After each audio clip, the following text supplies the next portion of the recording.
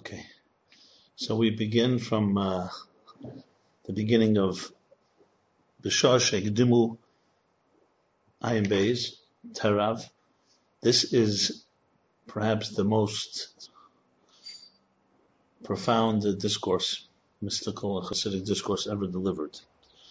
It's definitely the longest, and it began being delivered Shavuos, the holiday of Shavuos, in the year 1912 by the Rebbe Rashab, known as the Rebbe Rab Shalom Dov Ber, the fifth Chabad Rebbe, and it was delivered in the city of Lubavitch, which is a city in Belarus, White Russia. And the discourse began in 1912 and extends for 144 discourses. It's called a Hemshech, a series that extends for 144 individual discourses, one flow.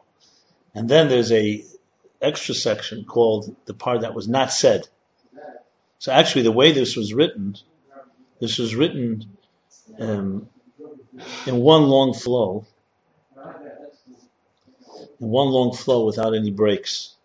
And then later, as it came each week after week, or each period after period, the Rebbe actually said a discourse where he added a beginning and an end, which connected it to the weekly chapter or the holiday, and then asked some questions on that particular chapter or holiday, and then said, to understand this, let's continue where we left off.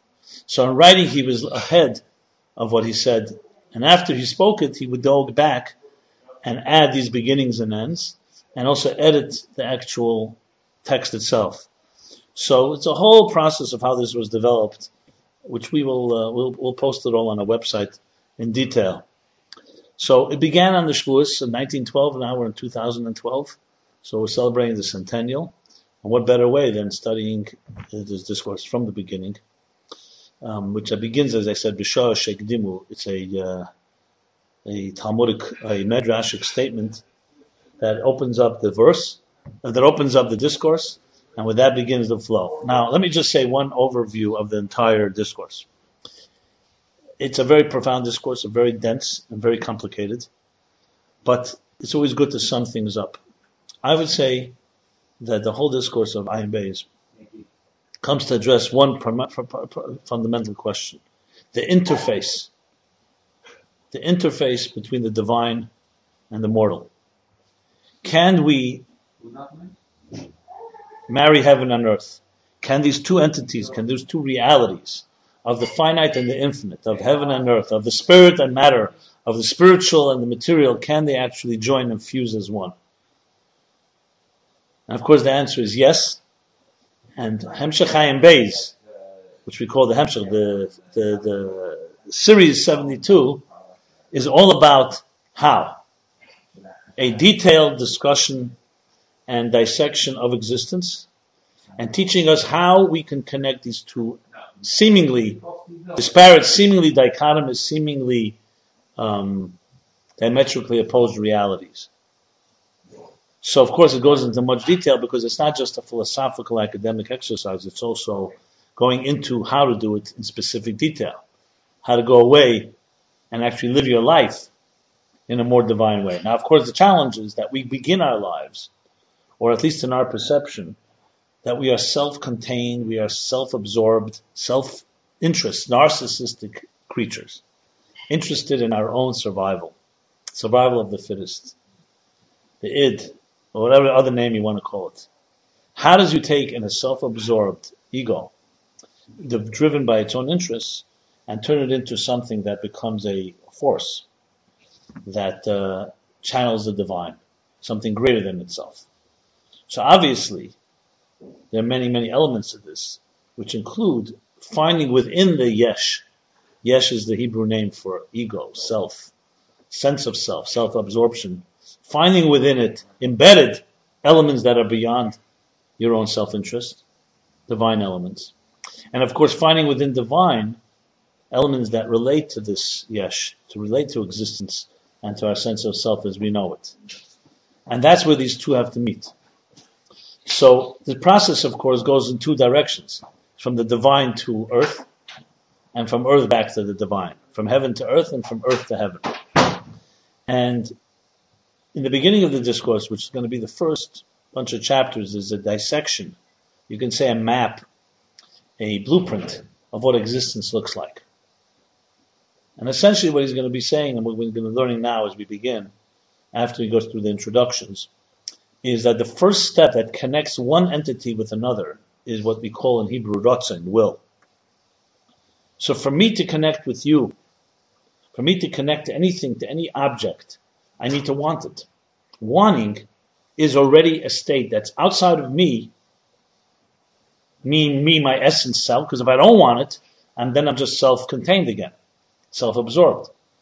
As soon as I want something, that will, ratzon, creates a channel. The channel is for me now to get it. Doesn't mean I have it yet, but it's the beginning of the first step. If there's no will, if the divine has no will to create existence, there's no connection between the divine and existence.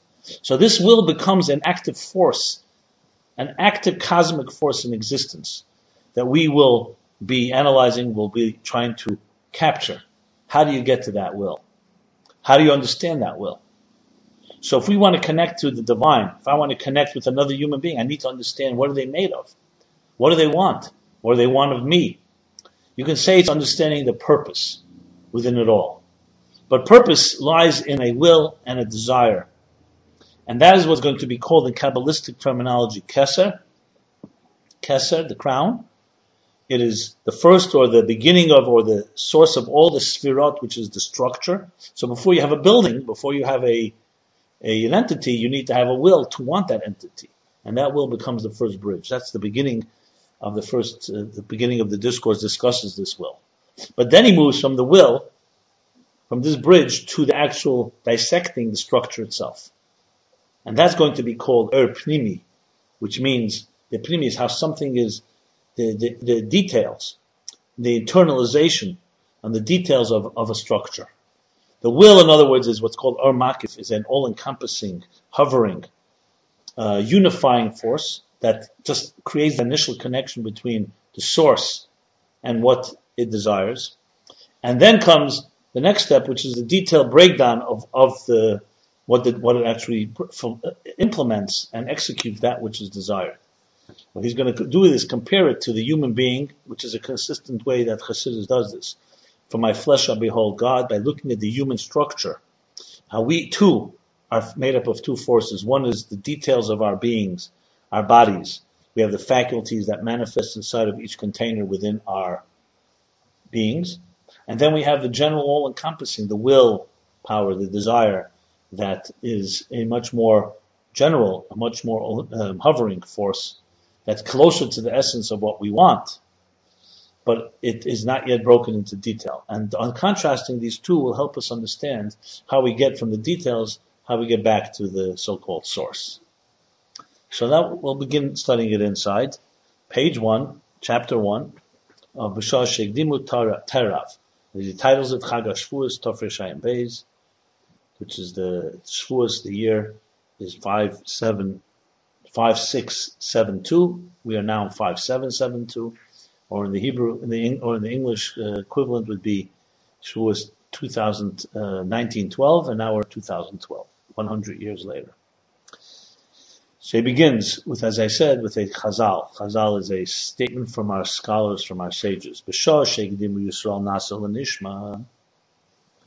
At the time that Israel, and this is talking about Sinai, the events at Sinai, that's hence connected to Shavuos, the holiday of Shavuos, when the Sinai revelation took place. So it says, at the time, at the hour, when Israel preceded Nasa l'nishma, that when they were told that God has a mandate that He wants to share with them, so they said, Nasa, we will do, v'nishma, and we will understand. We will do and we will hear, or we will do and we will understand. So the Chazal is saying, the sages are telling us, the time, the hour that Israel proceeded by saying we will do, and then we will hear, we will understand, Yordim Malachi Hasharis, the angels, the presiding angels that serve God, descended, the Kosher Lahem Shnei Kesarim. They bound for Israel 2 crowns. Echad Keneged Nasa, Echad Keneged Nishma. One corresponding to doing, and one corresponding to listening. So again, when Israel proceeded by saying, we will do, we will understand, the angels, the presiding angels, descended and they bound two crowns. Basically, it means that they created two crowns. They knitted or they weaved two crowns. One, the crown of Nasa, that corresponds to doing, and one corresponding to listening. Now the Rebbe Rasha begins.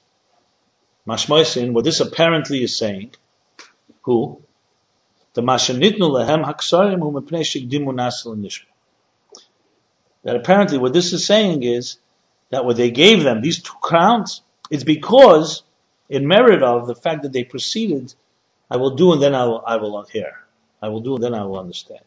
Because that's the statement. It says, B'shosh shigdimu, when they proceeded acting to hearing, that's when they gave them these crowns.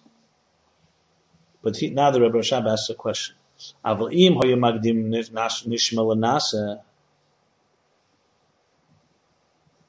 it's not yet a question, I'm sorry. Which means, but if they would have proceeded by saying, we will first hear and then we will do, they then would not have given them the two crowns.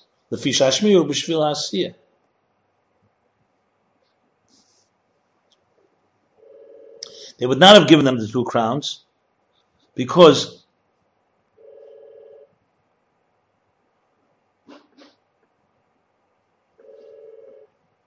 then the shmiya, the listening, is in order for them to do. What I think he's saying here is that they deserve two crowns because they preceded the acting before they will hear. But had they not proceeded, if it went the other way around, if they will first hear and then they will do, then it makes sense. We hear, then we will do. So the whole hearing is in order for the asiyah, so there's no point of giving them two crowns. But this seems to be a problem, because but then afterwards when he says one crown corresponding to that we will do, and one crown that corresponds to we will listen, from here it appears, in the second half of the statement, that the two crowns are just simply because they said two things. We will do and we will hear. It has nothing to do with the preceding of one before the other. So the beginning of the statement appears because they preceded doing before hearing. That's why they got two crowns. One for hearing, one for doing, one for hearing. Had they not preceded it, they would have only gotten one crown. Because it would have been one flow. We hear and then we do. But then afterwards he says one crown for doing and one crown for hearing appears from that they're just because they said these two things. Because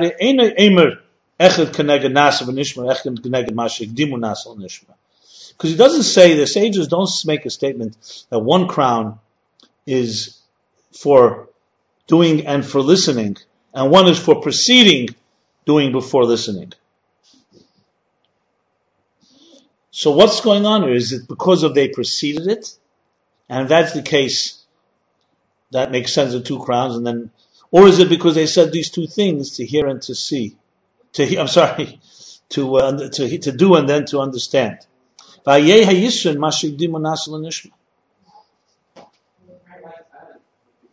saying that one crown is for hearing and one crown is for doing, one crown is for doing and one crown is for hearing, it seems that has nothing to do with their preceding one before the other. So then, in that context, what is the advantage of them preceding one another? Why is the sages emphasize that? We also have to understand why the giving, the imparting of the crowns came from angels. Don't we find the times in the sages, it brings here Medrash Rabbah Gedoshim, Seif Parsha Chav Daled, in the Medrash Rabbah, in the chapter Gedoshim, at the end of chapter 24. So there we bring Mashal HaMelech, an analogy, an example from a king, Shebnei Medina Otru Loi Gimul Ataris, that the people, his nation, they bound for him 3 crowns.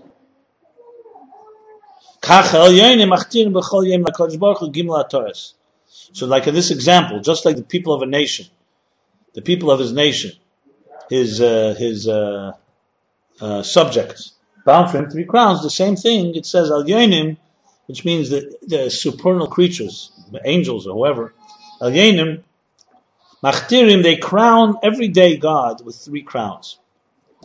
What are they? Shein Gimel Kedushas. They correspond to the 3 Kedushas. We say Kodesh, Kodesh, Kodesh. That you are sacred, sacred, sacred. That God is Kodesh, holy.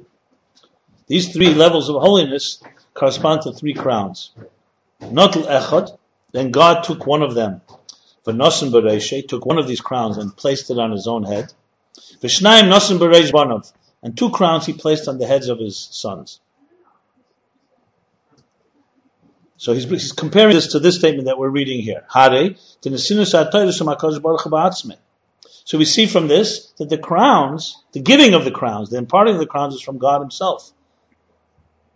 And here in our statement that we began with, it says, Here it says that the angels descended and bound for them these crowns. So why angels and not God himself, as in that other statement? But also there, in the statement from the Medrash Rabbah that I just read, it also says the Elyenim Machtirim, that Elyenim, those that are above, crown. So therefore there is also a language that is similar to here, the angels. But there's the distinction there, it says only angels, and here it says that God is the one that places these crowns, 1 on his head and 2 on this head of his shoulder. Now he continues. You see, he's beginning here, developing. We're getting out of the gate here, okay? Developing the concept of the crown. Which also is another very rich element that's all grounded. When you start reading, you're saying, like, what's the meaning of the crown? In these statements, you'll see how significant that is in the whole picture. So it's grounded in Talmudic and biblical statements, all these deeper ideas. And here, and now, in the Mishnah Novice, the Mishnah in the Ethics of Our Fathers, Yisod says, Gimel Ksarim Haim. There are 3 crowns. Another crown situation. Haim, Gimel Ksarim Haim, 3 crowns. Keser Torah, the crown of Torah. The Keser Kohuna, the crown of priesthood. Kohuna, Kohan. The Keser Malchus, the crown of kingship. And then, the Keser Shem Tov Oil Al Gabeim.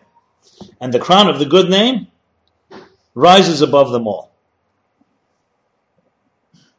So we see here there are 3 crowns. The Kanoimer, and in our statement that we began, that the time when Israel proceeded doing overhearing, it says, it only says that they bound 2 crowns. So he's asking an additional question, 3 crowns, 2 crowns. We also have to understand what the Mishnah says. The Mishnah says there are 3 crowns. When he breaks it down, he actually counts 4 crowns. Im Keser Shem Tov. Because he says 3 crowns, Keser Torah, the crown of priesthood, the crown of kingship. And then he says, the Keser Shem Tov, the crown of the good name, rises above them all. So bottom line is there are 4 crowns. Why does he not count the crown of the good name, in the number of the crowns that he initially begins with? 3. He should have said, he should have said there are 4 crowns. And also another question, what is the meaning that it rises above them? That the crown of the good name rises, rises, is above, is superior to, above them all. She'ela rises above them. So we have a series of questions. Good questions always have the answer, as we know.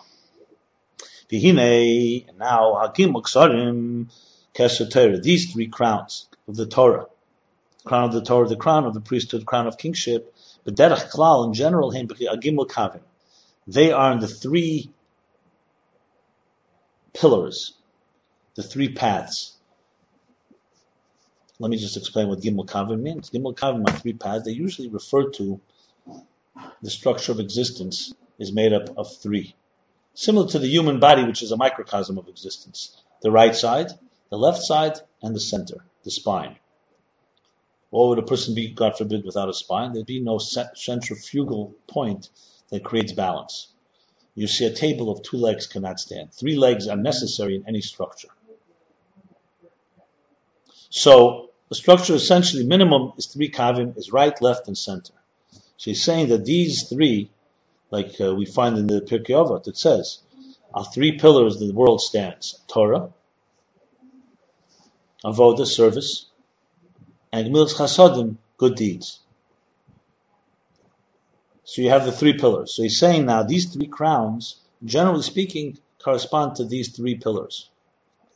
The keser kuna b'kava yamin, the crown of priesthood, is on the right side.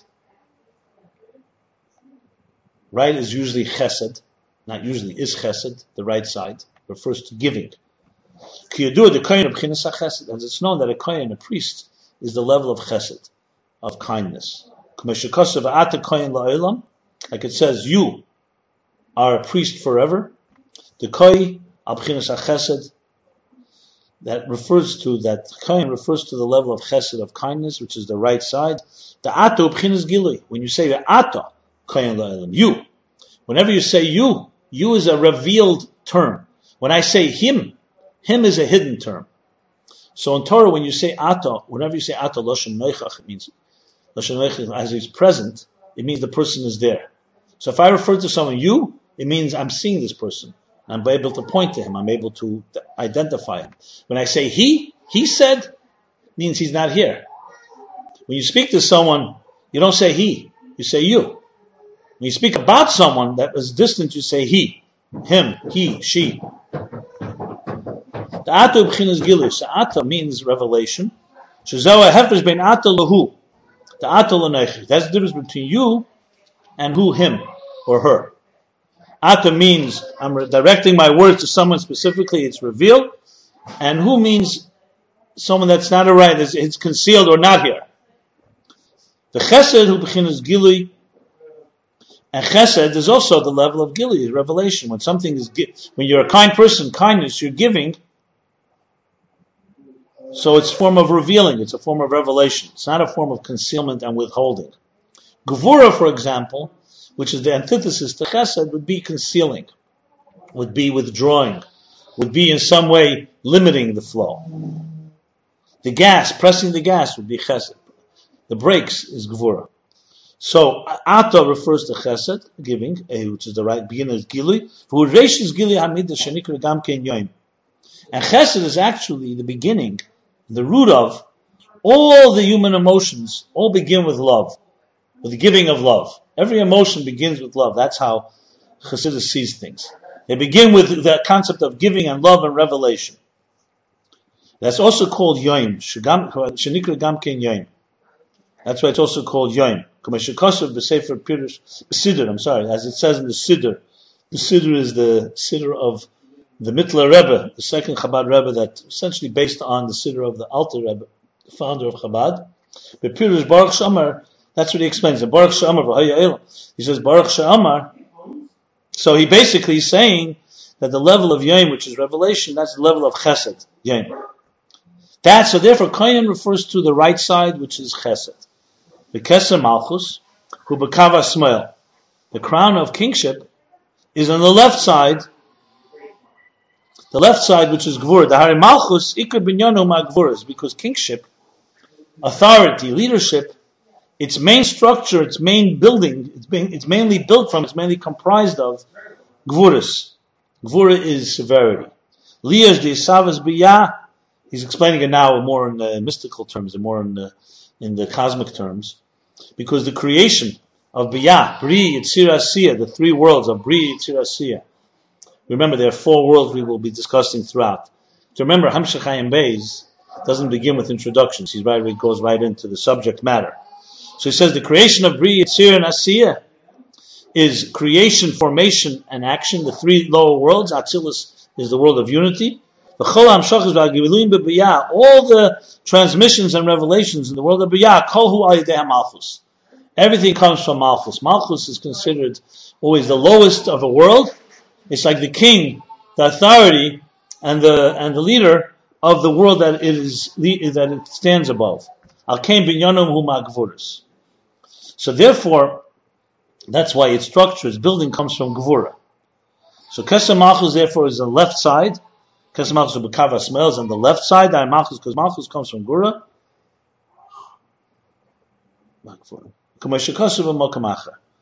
What he apparently is saying is because in order to create the worlds, you need to have Tzimtzum. You need to have concealment. You need to have direction. You need to have transmission. If it was just unbridled love, a flow, you wouldn't be able to create these worlds. So to create the worlds, to be an authority over these worlds, to rule them, you need the rule. You need the order.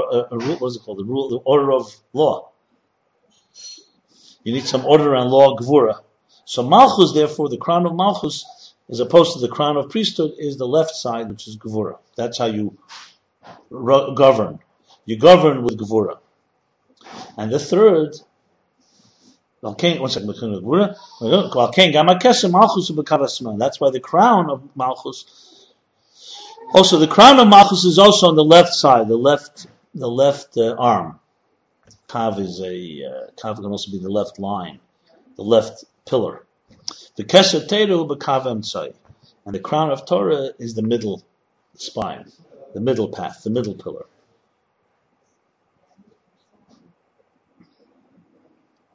U'Kanoida b'Hagimel Dvarim Teira Vedi Gemilas Chasadim.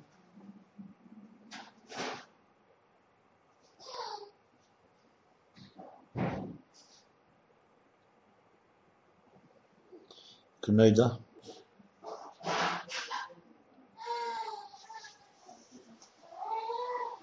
Like it's known in the three things,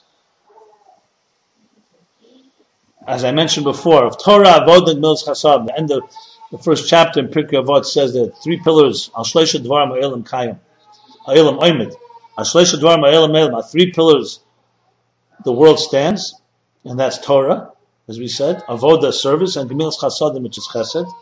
So it's known about these three things, these three pillars, the Torah b'Kav Emtzai. Torah is the middle path. The right path is Gemilas Chasadim, which is the Keser of the, as we said, the Keser of the crown of priesthood. The left side is Avodah, service. In this case, it was referring to the crown of Avodah, the crown of the kingship, which is from Gvur. Okay, so now he's established that the three crowns are the three pillars, so the three right, left, and center.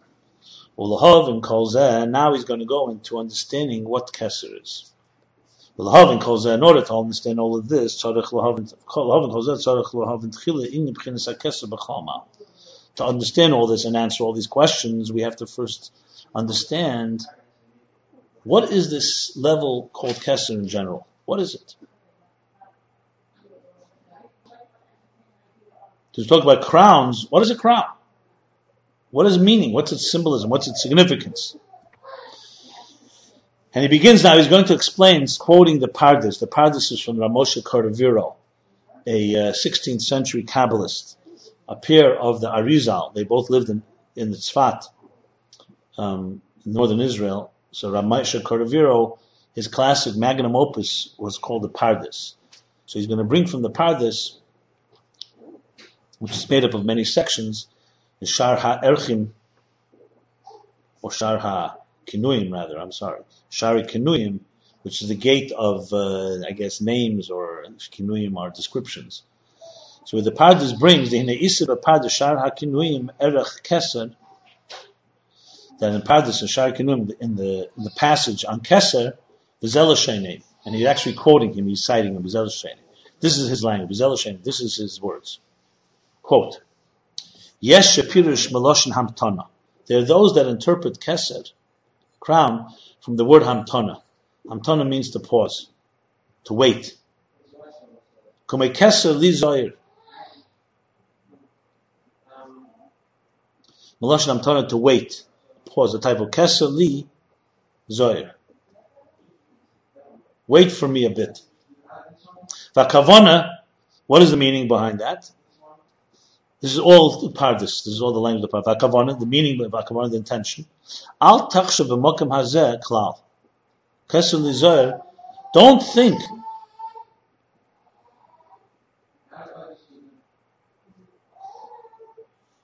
Don't begin to process. Don't concentrate and think about the Mokim Hazeh in this place at all. Omnam hamtin achi yispashet v'os tuchel lahavin. So Kesef, this Zohar is interpreting, meaning, wait for me a bit. Meaning, don't jump and interpret what you're hearing right now, but wait until it spreads, and then you'll be able to understand. It would be like a teacher is conveying an idea, and the student right away jumps and wants to understand. She says, no, Kesef is there, wait. Pause. And wait till the idea develops, or wait till something spreads forth, and then you'll be able to understand. So Kesef in this context means a type of waiting and pausing, a type of patience, to be patient. Okay? Kain Pirshu Haga'enim. Kain Pirush Haga'enim. This is how the Go'enim interpret this. The Go'enim are the generation that came after. There were the Tanoim and the Amoraim, and came the Rabbonos Avaroi. The Go'enim are the ones that come before the Rishonim, basically the 9th, 8th to 10th century.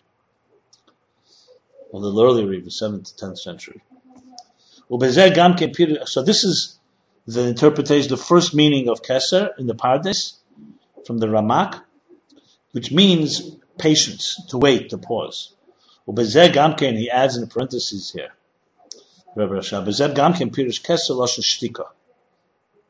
and this also includes, and this also, the interpretation of Keser from the word shtika, silence. The Hainu Hamtin Losh Li V'doim V'lahagi Dover, which means Hamtin Li, wait, V'doim, and be quiet before saying anything. Doim, silent, don't say anything. Shtiku Dahainu Hamtin, wait, patiently, wait for me, V'doim, and be silent from saying anything. So very similar, it's like somewhat of a postulate from the idea of patience. Okay? So, V'inyan Hashtika B'zehu, what does the silent element add to this? The shtika, the silence, is emphasizing because it's beyond understanding and comprehension. So that's why it's telling you, don't yet try to comprehend or understand, because it's beyond comprehension and understanding. Meaning that Keser, in other words, referring to a level that's higher than understanding and which means referring higher than structure, so to speak. Like it's similar to what it says in the book of Formation, Sefer Yetzirah. Some say it was composed by Abraham. It's maybe the earliest, or if not the earliest, Kabbalistic text. Blum picham ledaber. Close your eyes, your mouth from speaking. V'lipcha milahar, and your heart from thinking. Silence your lips from speaking, and your heart from thinking.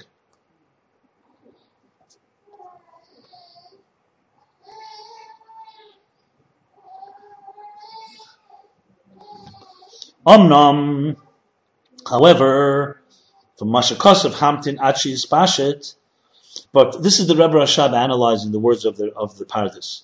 But from what he says, wait till it spreads out. Move in the Mokom Mokim Haschol Dover. Shiyim Mizeh Spashas Vigili. However, from what the Pardes said, wait, be patient, means that it's not completely beyond your comprehension. It just means right now, don't jump. Wait, be patient until it spreads forward. So Mokom Mokim Haschol Dover Shiyim Mizeh Spashas Vigili. At the end of the day, it's still the beginning of the transmission, and there will be a Hispashas Begili. It will spread out and will be revealed. That means that Keser, that's why Keser is from the expression Hamtana, to wait, to be patient. Silence would imply complete silence. That you cannot comprehend it, it's beyond you. And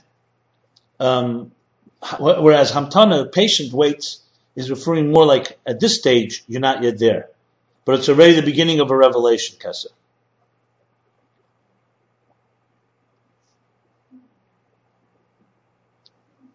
Okay.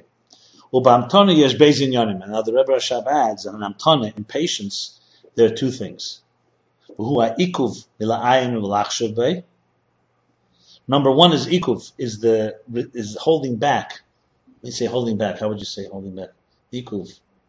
Refraining. Ikuv. refraining from concentrating and immersing in the idea. So he's like saying, be patient and hold back, ikuv. Hold yourself back from immersing and concentrating on it. But it also has another meaning. Has another inyan, has another thing in it. Another element, another component. V'gam inyan atikva, the component of hope. And he says in Yiddish, as mekenep is der warten davon, that you can anticipate, you can expect something from it. And that's the hope that it'll expand and it will be revealed. And look there in Rashi on the verse, I guess Keser Lizoyer, Keser Lashon Huchal Shu Inyan Hatikva. That Keser is from the meaning Huchal, which is the idea of hope, Huchal, to anticipate, to await.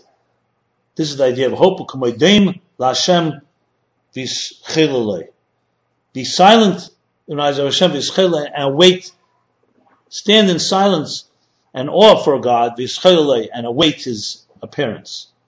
So he's essentially reconciling and saying that in Pardes, the first interpretation of Keser is patience, waiting. Wait till it spreads out. Wait till you're able to contain it. The Rebbe Rashab adds that in this there's also the idea of silence. But he explains that silence can imply that you'll never get there, that it's beyond your comprehension. Whereas patience means you will get there. So he in a sense reconciles by saying that the patience of Keser has two elements. One is right now you are resisting, you are withholding, you are refraining from concentrating on it and having patience, but there's also hope. It's not just silence. It's also hope and anticipation, expectation that something will come out of it, which will be the beginning of the revelation. So Keser has both these elements. It's before revelation, but it's the beginning of revelation and the hope of the revelation. Okay? How's it going there? Good. Very good. The Yesha Pirush, now he continues the language of the Pardes. And then there are those that interpret Keser k'mashmoi. There are those that interpret Keser literally, or k'mashmoi, as the word implies. Hainu Keser v'atorah, which means a crown. The first interpretation is not a crown. The first interpretation is patience, is waiting. Now we're already talking about a crown. Vatam Kamosha Keser, and so what's the significance? What's the meaning of a crown? So patience, we understood what it means. Is the patience before the revelation, which includes the hope of the revelation. What is the meaning of crown when you say literally, when you say as the word implies? Vatam, the reason is now page 2. Just like the crown is the head, atop, all the garments of the body, like you see practically. A king puts on a crown. The crown is above all the other garments. He can dress beautiful shirt and pants and robe and all the other garments that a king may don. But the crown is on top of it all. So just like the crown is above all the garments of the body, Kain midazu, so too this faculty, this midah, this faculty, this force, Reish l'chol Atzilus, is the head of all of Atzilus. Remember, Atzilus means to impart. So Atzilus is the entire structure, cosmic structure of existence right now is being called Atzilus. Not the whole Seder Shtalshus, the whole cosmic order, but it's the main world that reflects the divine image, the divine picture of existence, snapshot. So Keser, therefore, in a sense, is like a metaphor. Just like the crown is on top of the head and on top of all the garments of the body, so too Keser refers to the midah, the faculty, the force that is the head of all of Atzilus. And here the Rebbe Rashab adds in a parenthesis explaining V'nirda hakavon, and I feel, or V'nirda, it appears that this is intention. The intention of the Pardes, That what he really means to say, be more specific, is the head of all the transcendent energies of Atzilus. I'll explain in a moment. Like the garments of the head, namely the crown here, is the head of all the garments of the body. So you can put many garments on your head. You can have a garment, you can have they used to have what was it called, that sits, like a smaller crown that went on the forehead. You can have earrings, you can have other garments, but the crown is the garment above all the garments. That it's higher even than the garment on the head. What he's adding is basically his important point, which is going to come about but later, is that there's really two things in Atzilus. One is called Eris Pnimim, and one is called Eris Makifim. The difference is, Eris Pnimi in Hebrew, Pnimi means internal, integrated. There's energy that is internalized and integrated in each of our faculties, let's say in the human being. And Atzilus, that refers to the internalized faculties like Chachma, Bina, Chesed, Gvura, Tiferes, and so on. And Eris Makifim refer to the things that are not internalized, but they're more outside of you. We'll call them permeating energy is in Eris Pnimim. They enter, they permeate, and transcendent, meaning that they really remain above. So as we said, Keser, we'll soon learn, is the willpower. It doesn't have a particular place it rests inside the human entity. It's all-encompassing. It's called makif. It surrounds. Surround doesn't mean physically surround. Surrounds means it's above any defined structure, but it's still part of and the beginning of it all. So he's basically saying when the Pardes says that the crown is like the garments on top of all the other ones, that's the head of not just of it's not talking about the lights, the internal energies, but well, it doesn't say not, but saying that is the Reish is the head of all the all-encompassing, the transcendent makifim of Atzilus. Because a garment, when you wear a garment is more of a makif. A garment doesn't enter internalized inside the human being. It's not like food that you eat and digest. It's a garment that's around your body. And the Keser is the highest of all garments. So it's the makif, is the Reish of all the makifim. Then he continues, a third interpretation in Keser. The Pardes continues now. And a third interpretation, V'yeshe Pirush Keser, Maloshe Machtir es HaTzadik. The Pirush Keser means Machtir, surrounding. Like when you say Machtir es HaTzadik, to surround the Tzadik. V'akavona, and the Kavona, and this is Loshen Sivuv L'chol HaTzilus B'teiche. Keser surrounds, Loshen Sivuv, surrounds all of Atzilus that's within it. It's like a circle that surrounds, an encircling type of experience. V'nikra kain, and it's called this way, Lirmoiz al Tarach Hamudei Er, and it's called this way because it hints to, it symbolizes the 660 pillars of light, because remember, Keser in Hebrew is made up of 3 letters. And Hebrew, the letters all have numbers, numerical symbolism, numerical equivalence. So Tarach, Keser, is Chaf, is 20, Taf is 400, and Reish is 200. So that's 620.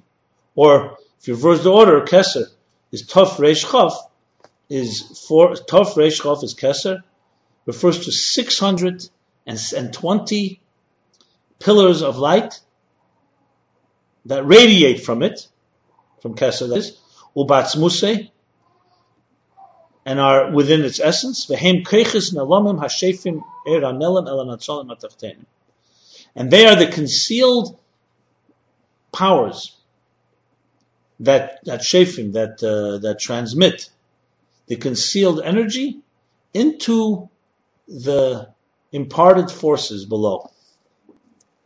So basically, if you think of Atzilus as being made up of the spheres are the Natzolim, Chachma, Bina, so on, Chesed, Gvura, Tiferes, all the way through Malchus.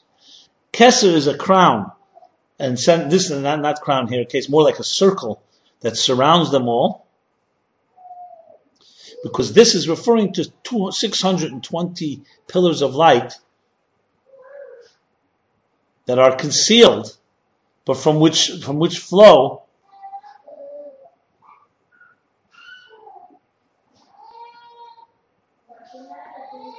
concealed energy into that which is inside the circle. So there we have three interpretations of Kesser. You said initially there were 660 pillars of light. It was a mistake, 620. That was a wrong. Okay. That was a slip. So, the three interpretations of Kesser I'm going to sum up now. Three meanings from the Pardes. One from the word Hamtana, patience, to wait for the revelation to emerge and appear. And he explained in that there are two elements. There's the silence of it, which is immediate waiting, and there's the hope that the revelation will come. So it's already the beginning of the revelation, the beginning of a process that will spread outward. The second interpretation of Kesser is, as the word implies, crown, and it's above the entire Atzilus, above all the Makifim, all the transcendent energies. And the third interpretation is surrounding. From the word surrounding, it surrounds it all. And it refers to the 620 pillars of light that are concealed or unconscious, that radiate in a concealed way into what is inside the circle, which is the Netzalim, the imparted Sfirot that are within. Okay, this is the beginning of understanding what is Kesser, what is the crown.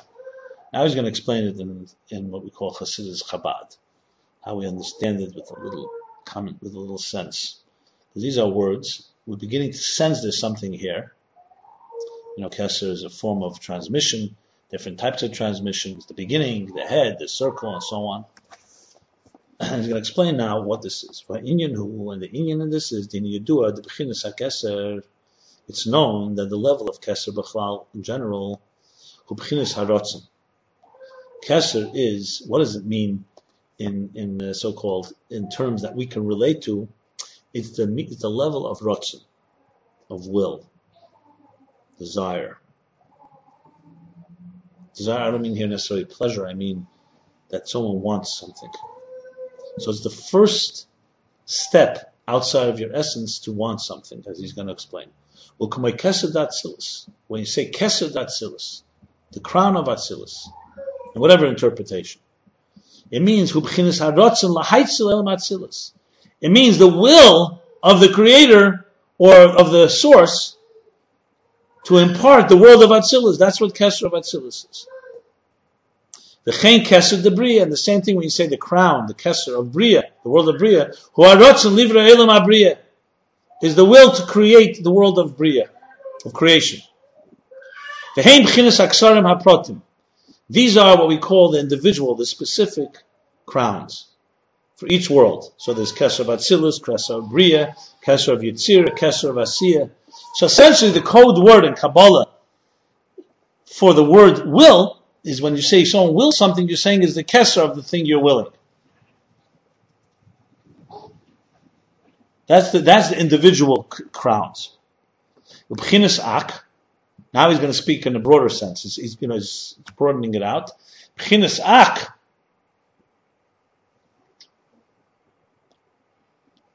The level of Ak. So he's introducing a new world now. We spoke about Atzilus, now we're speaking about Odom Kadmon. Ak is an acronym for Odom Kadmon, which means the primordial man, or manifest as it is in the first man, Adam and Eve. So B'chinas Ak refers to that after the Tzimtzum, after the great dark cosmic black hole that concealed the infinite divine light, the Ein Sof, Or Ein Sof, a space allowed for now, we're going to allow for an independent existence to emerge. Ak is the first universe, the first world. When we say world, it means the first entity, which really, even more than Atzilus, is the map. You can say it is the global map, or blueprint even, of everything of the entire cosmic order. That's Ak, which will be discussed at length further on in the discourse, in the series of Ayin Beis. What he's saying now is that Ak is the universal Keser. The Keser, detailed Kesers, the detailed crowns, is the will of Atzilus. There's the will for Bria, and so on. But what is the general will for all of existence? That's called Ak. Nikra Kesler Gabe Klose Ishtalshus Shemenu Lamata. That the crown for the general cosmic order of all of existence, from it and below it, from Ak, is the Keser, the crown, which means the will for all of existence, is the world of Ak. Moshe Kosev HaMishnahs Chsodim, like the Mishnahs Chsodim, one of the great Kabbalist student of the Arizal, writes the Aku b'chinas arich the dal el mizbiyah. He writes, the Mishnah Chassidim writes, that Ak is the level of arich for the four worlds of Atzilus, Bria, Yetzirah, Asiyah. Here he's introducing yet another term, which I shall explain. In Keser, in the crown itself, which we shall learn, there are two parts. There's Atik, which means removed from, and Arich, which means the long face.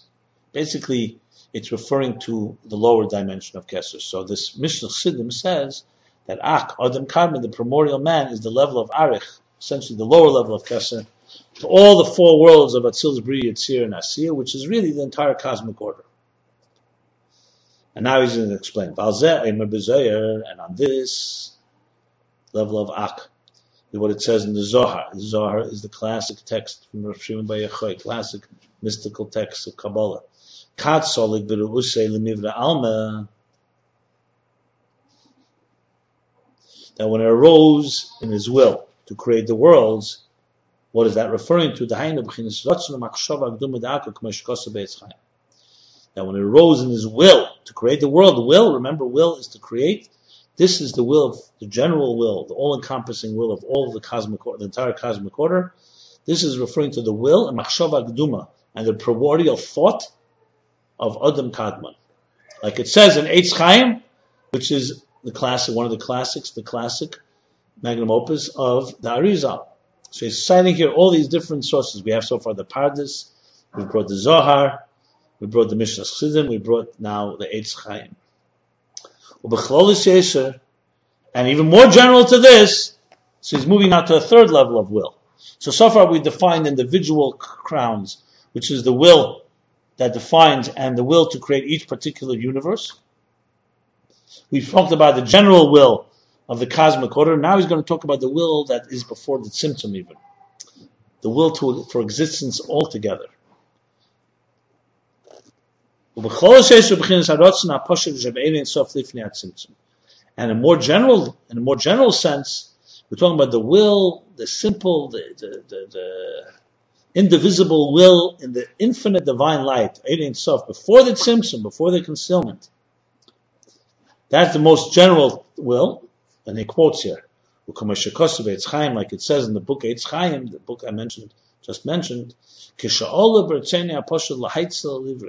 when it arose in his indivisible and simple, seamless will to impart and to create, that is this general will that he's talking about. The kolzeo b'chinas keser b'chol madrego madrego shekel ba'atzmei kol ma she'oleh b'chinas rotzen zeh. All this is the level of keser, of the crown, in each level according to its level, that encompasses within it everything that arises in this level of will. So when you say you want something, I want a house. Every detail of that home and that house is included in this keser, in this will. I want a particular house. I want to have the world of Atzilut. So that keser includes everything in Atzilut. I want the world of Bria. It includes everything in Bria. I want the entire cosmic order. That's Adam Kadmon. I want existence in general. That's the keser, the Ratzon, that is there in the infinite divine light before the Tzimtzum. So whenever you say keser, you're referring to a will that encompasses everything that's inside, that will be resulting from that will. And then when it emerges and naturally conceives that which is concealed and encompassed and included in that will, and when it comes and it's revealed, this will then remains surrounding and encircling everything that exists. So basically two things that this will has. One, it includes everything that will come from this will, no matter what level it's on. Number two, once it emerges, so let's go back to the example of the house. The will includes the entire house, everything that will be in this detail, in this structure. And then once the structure actually is built, the will still remains there hovering and surrounding the entity that it willed. You see? So it's not just the will something and then goes away once it happens. The will remains a force that always remains hovering over there. The will that you had in this particular entity that you created or you conceived of or imparted. Well, K'may Keser d'Atzilus, like the crown of Atzilus, like the Keser of Atzilus. Kol Esher spheres d'Atzilus. It encompasses, it includes all the 10 spheres of Atzilus. Ukeshenetzel Atzilus. And once Atzilus is imparted after the will, meaning once it actually comes into reality, so the Keser continues to surround and encompass all of Atzilus. So it includes that all the 10 spheres, and then after the 10 spheres emerge, it remains a surrounding force around these 10 spheres. As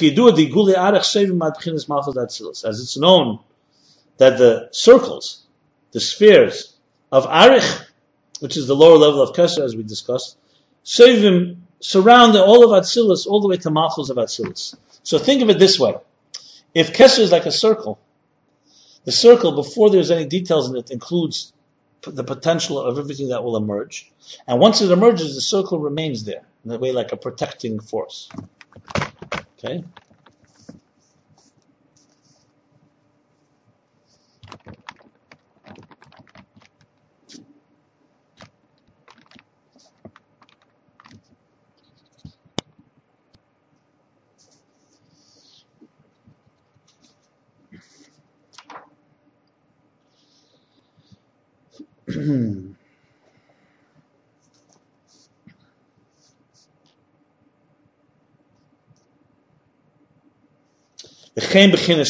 Now he's going back. The same thing with Adam Kadmon, which we said is the will for the entire cosmic order.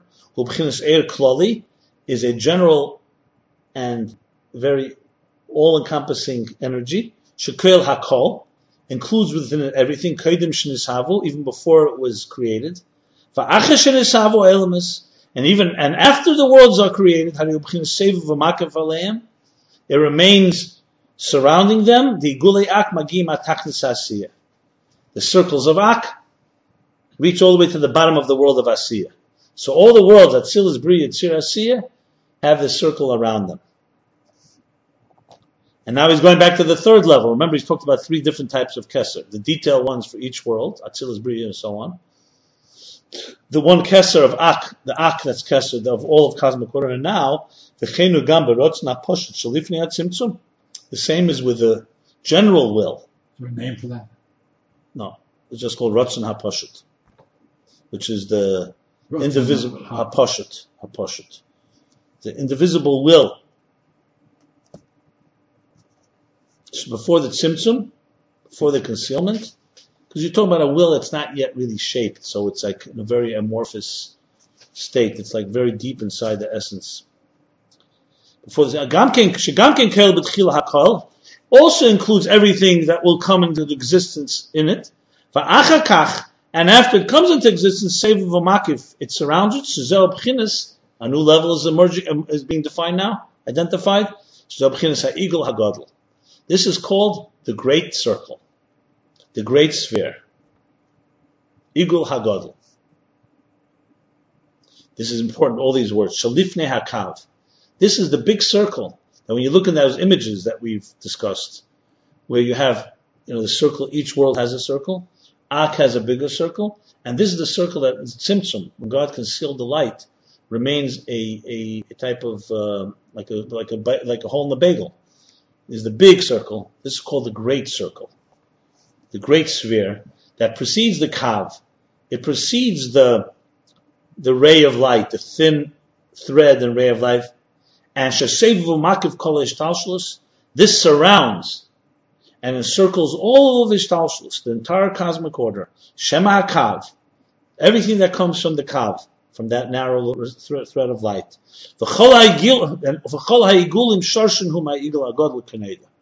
And all the circles, all are rooted in the big circle. So it's like this. There's the big circle. Within it is all of existence. Within it are other smaller circles. Each circle deals with it. The Ak deals with the circle of the cosmic order. Atzilus deals with the circle of Atzilus. Bria. But each one has the two components, he's saying. It includes everything before it emerges within it. It's in the will. And then it remains hovering afterwards. And this is critical because we're talking about retracing the steps, the interface, because you want to go back through that will. So it's important that the will remain there. It didn't disappear. That's why you need to reconnect to it. You can reconnect it.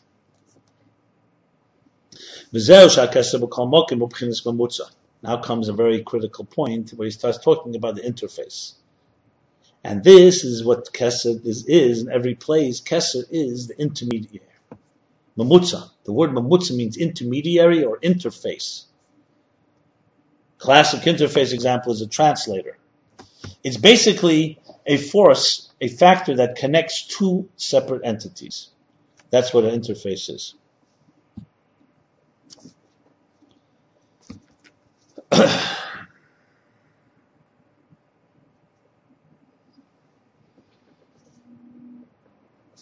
So this is what Kesser is in every place is called the interface, mamutza. Remember that word. Mamutza. In Hebrew, the transliteration would be MEMUTZAH, mamutza. U'kumoy Kesser, that's still. Remember now again, we're talking about three levels of Kesser: the Ksarim Pratim, the detailed ones for each world, the Kesser Kloli, Ak Adam Kadman for the cosmic order, and the Rotzen HaPoshet, the Igul Hagadol, which is all of existence. So, for example, now he's saying this Kesser, this crown, that includes everything within it beforehand and surrounds it afterwards, is the intermediate interface. Like the crown of Atzilus, the Kesser of Atzilus is the interface between the Maitzel, the imparter, and what he imparts, the source and the impartees, the spheres of Atzilus. And the same with all the levels we discussed earlier. In each world, Ak, Ratzna Pashut, whatever level we're discussing, HaKesser Amamutza. Kesser is the interface. And the same is also in the worlds of Atzilus, Bri, Yitzir, Asiyah. The Malchus, not Atzilus, Shanasa Kesser Labri. He's introducing another new idea. Remember we spoke about Malchus is what governs and rules each world. So the Malchus of the higher world becomes the Kesser, the crown for the next world. Shamalchus, the Malchus, Atzilus, Shanasa Kesser Labri. Harizeh Memutza ben Atzilus Labri v'chem Labri Yitzir. So also within each of the worlds, the Malchus of the lower world becomes the crown of the next world. So essentially, Kesser becomes the higher world. Right. The Malchus of the higher world becomes the crown of the next, the Kesser. So essentially, Kesser becomes the intermediary, the interface between the worlds. So Malchus, the Ein Sof, which we will learn later about, Malchus, the lowest level of the that's in the Esospheres Agnuzis, in the hidden spheres, which are the hidden spheres, the potential state of spheres in the energy before the Tzimtzum, that Malchus will become beginning of the Kav, which becomes the Kesser, like the crown, above Ak. So everything always has that intermediary element. The lowest level of the higher dimension becomes the highest level of the lower dimension. So there's never a disconnect.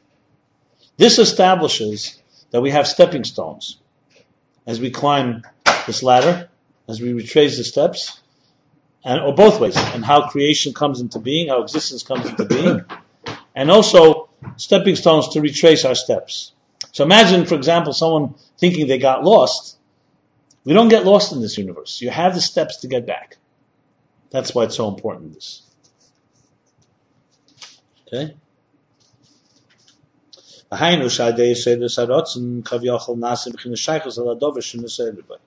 Now he's explaining how Keser, which is now Rotzen, we said Keser is Rotzen will, desire, so he's saying, explaining, how does it create this interface?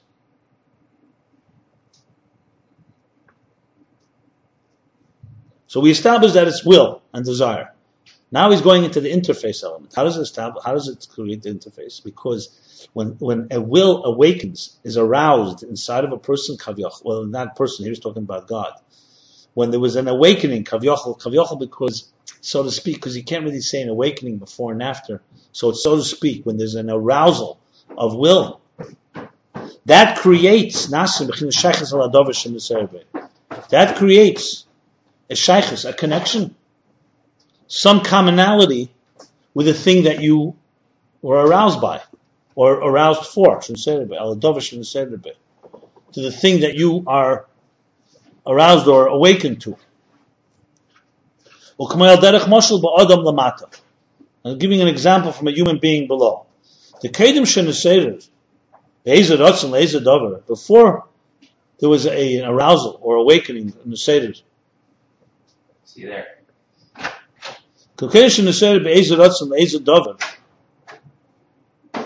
Before he awakened, what's the right word? I don't say aroused, not awakened. We say that before the early signs, the Seder means to wake up. Before something began to emerge, before something began to be, before any will began to really emerge from him, awaken from him, to any particular thing, he's completely apart from it. He has no connection to it. So before someone wants something, what connection do you have to something that you have never wanted, never desired? You have no connection to it beforehand. And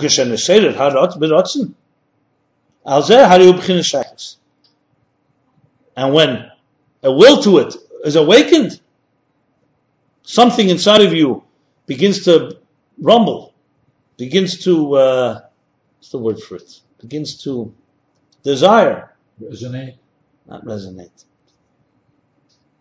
It's like the beginnings of something. It begins to be born. So it begins to stir. Yeah, it begins to stir. The stirrings of something for this, through this becomes a connection. So just imagine, here's a glass of water, here's you.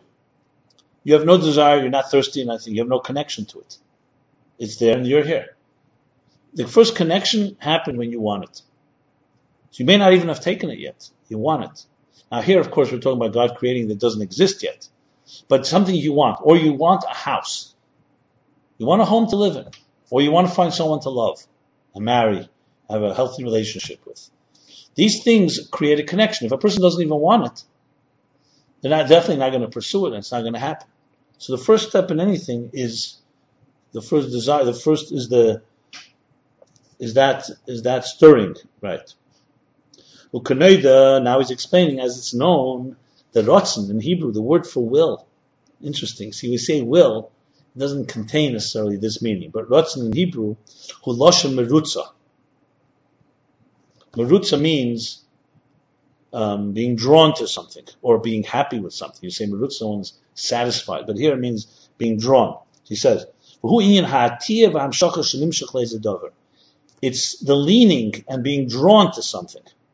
Ratzon comes from the word merutza. So let's think of it this way: you are here, and just self-contained and so on. Will means that something is like beginning to draw you. It's like almost like gravitational pull. It's a pull.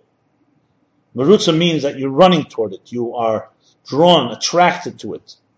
Vuin ha'atiyah. Hatiyah means a leaning, a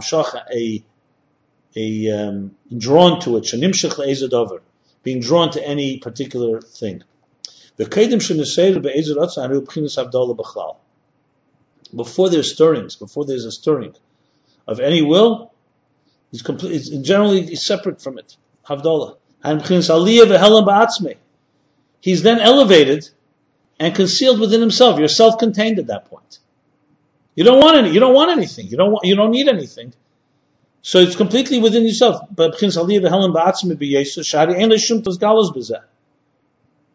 It's completely concealed within himself, and because there's no revelation. Rotzen, will, desire, hu'atiyah. Rotzen is already the atiyah, being drawn, the leaning toward it. It means leaving, exiting your own inner sanctum, and becoming in some way revealed, emerging, to something that's outside of you. So if you think about it this way, if a person didn't have will, okay, they would be forever a self-contained castle. I'm not saying we as humans it's possible to be that way, but if you didn't have any willpower, no will to wake up, no will to go out, no will to do anything, you would just be locked inside your own fortress, and that's that, concealed, and none of you would be revealed. But when you're drawn to something, it awakens and stirs something inside of you. So Ratzon begins the first step of going outside of yourself to get something that you desire that's outside of you. This is the example from the human being. Now he's going to apply it to above.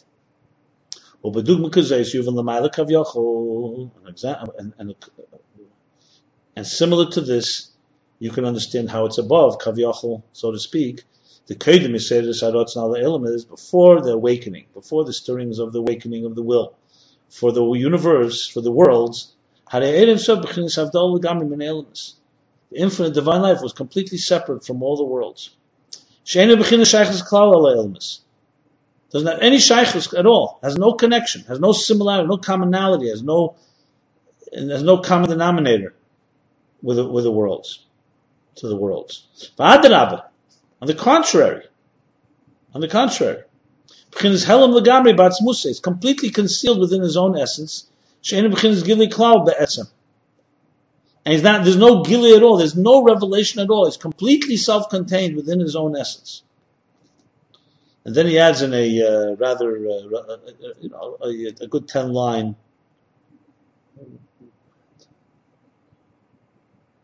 if you more 15-line parentheses. So we're going now into parentheses. It's like a tangent. It's not a tangent, but it's an elaboration within this. So what we made the statement was that before there's an awakening of any will, there's no connection between the essential divine, infinite light and the worlds. Well, there's no worlds.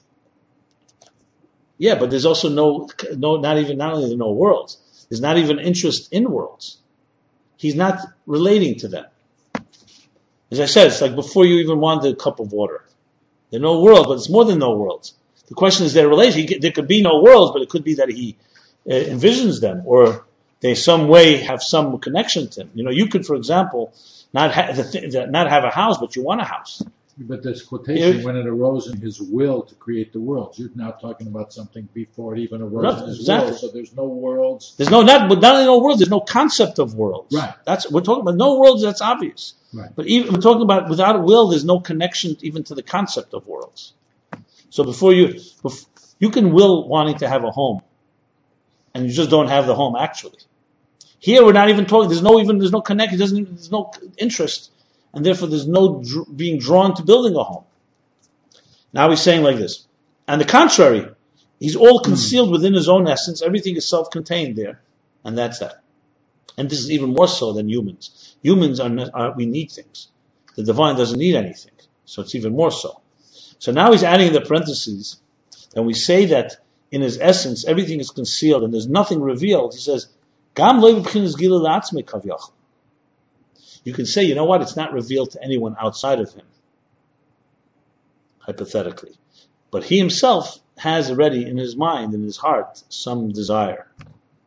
So he's saying, no, we're at a point where even within himself, even to his own thoughts, because, in other words, let me put it this way. In a human being, let's just there's a state where you don't even have a desire for a home. But then there's a state you start thinking, I want to build a home. But only you know. You don't tell anyone. Then you tell someone. So that makes it even more connected. And then you actually go build it. He's saying here is that in the divine essence, the divine light before the tzimtzum, before it arose in his will, not only is it not revealed outside of him, but even in his own mind, he also doesn't have any connection to it. Because if he did, that's already a connection. Because even when you're thinking, when something starts the stirrings of an awakening within yourself, it also has some, it has some object of the desire.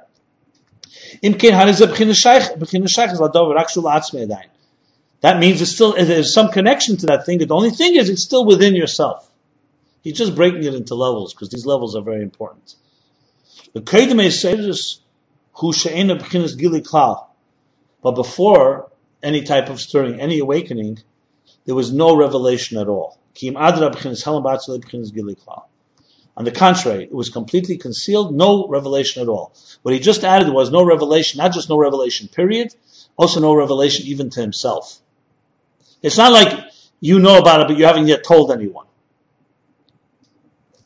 Now he's going to say something. This is very thorough. He's going to qualify. It's possible now. It's possible for giluyim la'atzmi shem b'chin shaychus l'davar azulis. You could, for example, have things that are revealed to you that doesn't mean that has no connection to something outside of you.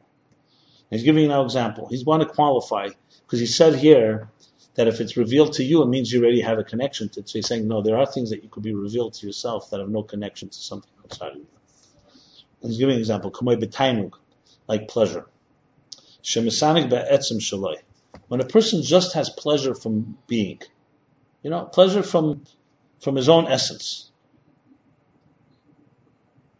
So that type of pleasure is not dependent on something outside of you. It's like basically the pleasure of existing. It's hard to maybe give an example with humans, but God. Just pleasure of being. Okay? So not that you need a cup of water, not that you need a house, not that you need Atzilas, Bria, Tzir, But he's qualifying, he says, that's true, there is such a thing. But you really can't call that revelation. On the contrary, that's more of a person going inward. It's elevating and going to the exalted nature of his own essence. That's why such pleasure is only somebody who is fundamentally, who is essentially an exalted or elevated soul. And in a time when he's in an exalted state.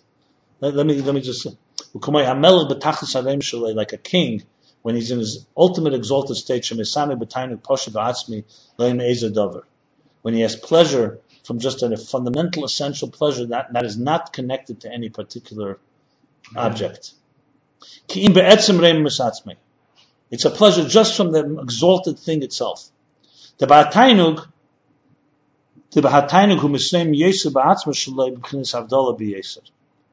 When he has such pleasure, the truth is, from this exalted state, he elevates to a place that's even more separate from everyone else. So not only does it not connect him to anything, it actually brings him the other direction, where he's going even more inward.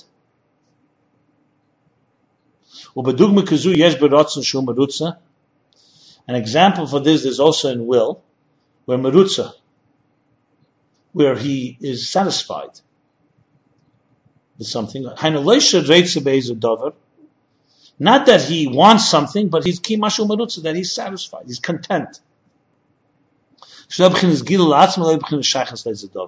He's explaining now, not just in pleasure, but also in rotzen and keser. There's also the dimension where you just are content. You're content without having actually an object that's outside of you that's bringing you that contentment. So that's a gila. But this is not in the category of anything that's really what you would call stirrings, awakenings. Only thing is, it could be a cause that will bring to some awakening. But on its own, it's not. You can't call this an awakening state. It's just a state of contentment. Now he's going back to before the parentheses. We're finishing the parentheses. But when you do awaken with any particular desire or will, I feel it even to himself. Once you call it an awakening to something, that's already creating a connection to the object. And before it was awakened, before it was stirred, there was no revelation at all, even not to yourself. So he just qualified, he wanted to bring out that there's a level of experience that you experience within yourself that has nothing to do with anyone else, but that's not what he's discussing here. That's not, there's no before and after there. There's no state of awakening or not awakening. That's just an internalized state where you actually go deeper inside yourself. So now we're getting back to willing something. So the willing, the first stirrings, before the stirrings, there's no connection at all. So therefore there's no interface. That's why Rotzen and Kesser are so vital, because that's going to be that's going to be the connection to what you want.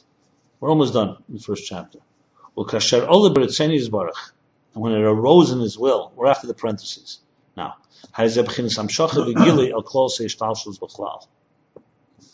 when he arose in his will to put existence into place, that was a being drawn and a revelation outside of himself to the general cosmic order in general, or to whatever particular world in detail that we talked about. So that's what the will does. And though this will is still before its actual creation, it's just willing it, like I mentioned, you don't have it yet. Yeah. Like when it arose in his will in the infinite divine light before the Tzimtzum. In order for there to be the actual creation of the world, you need to have the concealment of the Tzimtzum, which will conceal the energy, the light. And also the levels after the Tzimtzum. There are many concealments. Each world, each level, each gradation has another concealment. To come at Tzimtzum Ak, like the Tzimtzum of Adam Kadmon, there's the Tzimtzum that causes Ak to come into place. The Tzimtzum Hadikna, the Tzimtzum of the beard, means the Tzimtzum of how it comes through the strands of hair. Nevertheless, what he's saying is, so even though the will creates the connection, but it's not yet created, nevertheless, it is the level of the interface. Because the energy has now at least reached the categorization. You can say it's now at least, proportionate to, relative to, it has now a relative connection. Before, there was no connection at all, before it arose in his will. Once it arose in his will, even though you don't have the entity yet, but you've created the bridge. We haven't climbed the bridge yet. We haven't crossed the bridge, but you've created the bridge that in the air, in this energy, you have something that's already now relative and connected with, in some way, with the worlds that will be created. And they will be created from this will. This will give creation to them. It will bring them into being. That's the end of chapter 1. So let me just read the summary of chapter 1 and we'll conclude here. Kitzur, I'm on page 3. Begins Yiksha, he asks, the Mashmesh Ashnek Sarmem Pneshigdimu. It appears from the opening, he's making a summary of this chapter, from the opening statement that the angels bound 2 crowns. So it appears from that was because they preceded Nasa Kainil Nishma, that first we will do and then we will understand. But then afterwards, afterwards he says one is compared, is corresponds to the doing and one to the listening, which seems to be the end and the beginning and end seem to focus on 2 different reasons that they got the crowns. Is it the preceding, or is it because they said 2 different things? To do and to hear. Medrash says, Medrash Rabbah, Kedoshim, as he said, that God places 2 crowns and the head of his sons. And here it says that the angels descended and they bound the crowns. God versus the angels. Over Mishnah the Ovis and Ovis Isha Shleshik Saranat says there are 3 crowns. Over Protius Cheshev Dalek Saran, and then he breaks down 4 crowns. Where does that 3 and 4 crowns come from? The Medrash also? No, Ethics of the Fathers. 3 crowns: the crown of Torah, the crown of priesthood, the crown of kingship. These 3 crowns compared are the 3 paths, are the 3 lines, the 3 pillars. And then Yagdim Inna Keser B'chlal. He begins by introducing what is Keser in general. Gimel Perushim B'Keser. Keser has 3 meanings from the Pardes. Echad Loshen Hamtana. One is patience, to wait, and he says this is Hakova V'Atikva. This is the Hakova, holding back, refraining, V'Atikva, and the hope. Those 2 elements in patience and waiting. Beis Loshen Atara, second from the word crown. Gimel Loshen Sivuv, and third from the word encircling. V'Yavayir, and he explains Shakeser Ad Reim HaMailis. Keser, to the highest levels, is